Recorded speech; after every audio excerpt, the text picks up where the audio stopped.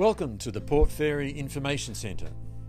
This podcast provides a brief introduction to the European settlement of Port Fairy and the critical years and events that shaped Port Fairy's destiny and turned it into the popular tourist destination it is today. Prior to Europeans arriving in Port Fairy, the Gundit Jamara indigenous people had been living in the area for possibly 40,000 years or more. Although today there are no indigenous heritage sites in Port Fairy, in the journals of the early explorers there are references to hundreds of indigenous people living in their small communities of Maiamais and fishing and hunting along the Moyne River and the river's associated wetlands. The first European to arrive in the area was in 1828, when the sealer Captain Henry Wishart sailed into Port Fairy Bay in pursuit of a group of escaped convicts. There were no references to the bay on his charts, so he named the area Port Fairy after the ship he was sailing in, called the Fairy. He was unable to sail up the Moyne River because the river mouth was too shallow and there were several reefs also blocking his entry. But Captain Wishart didn't stay for very long. The next group of Europeans to arrive in Port Fairy were the whalers. Most of these men were from Launceston in Tasmania, or Van Diemen's Land as Tasmania was known in those days. They were hunting the southern right whales that migrated to the southwest coast from Antarctica to breed. Most of these whales were females congregating in the bays near the shores of Portland and Port Fairy to give birth to their calves. The shallow waters and reefs also provided protection for their young calves from the marauding killer whales that roamed the great southern ocean looking for their prey. In 1834, James Reeby and Joseph Penny established the first whaling station on Griffith Island. You can take a look at James Reeby's mother, Mary Reeby, on our $20 note. Mary Reeby was a successful businesswoman and philanthropist in the early colonial days of New South Wales. Unfortunately for Reeby and Penny, their whaling ventures failed, and John Griffiths took over their business and established his whaling station on Griffith Island in 1836. He had previously established a whaling station at Portland in 1833. John Griffiths was from Launceston and he was a man of many talents.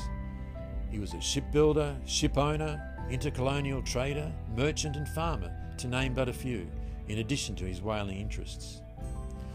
From 1836 until the mid-1840s, whaling was a profitable business for Griffiths, but it couldn't last.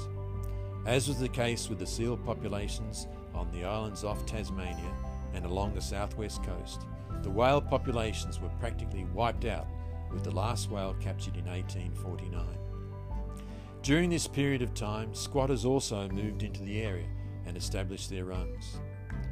It was also during this period that the Gundit Jamara indigenous people virtually disappeared from the area. The next significant year in Port Fairy's history was 1843. In that year, a wealthy Irishman by the name of James Atkinson acquired approximately 5,000 acres of Port Fairy land for the modest amount of £5,000. He was an entrepreneur who saw the financial possibility of creating a successful town and port that would allow him to sell and rent the land he had bought for big profits.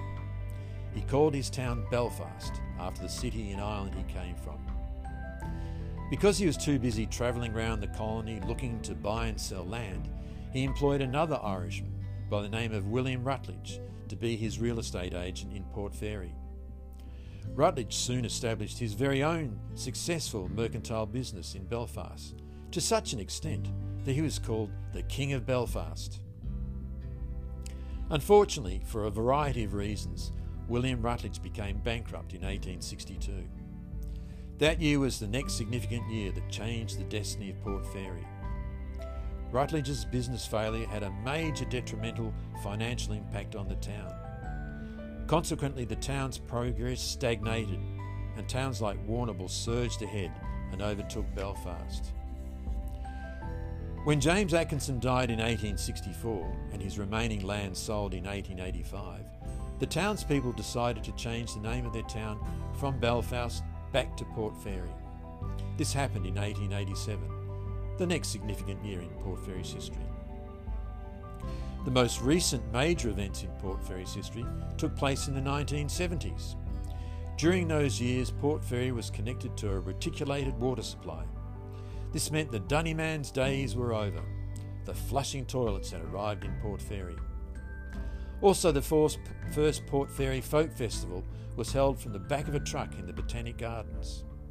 With tap water, flushing toilets and a popular music festival that would become world famous, Port Fairy soon became a popular tourist destination, culminating in the 2012 award of the most livable town in the world.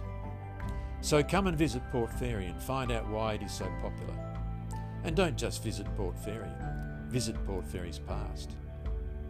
Port Fairy's official and fully accredited Tourism Information Centre is operated by friendly staff and volunteers for the benefit of tourists, providing tips and assistance so you get the most out of your stay. The centre is centrally located within the Railway Place precinct in the centre of town.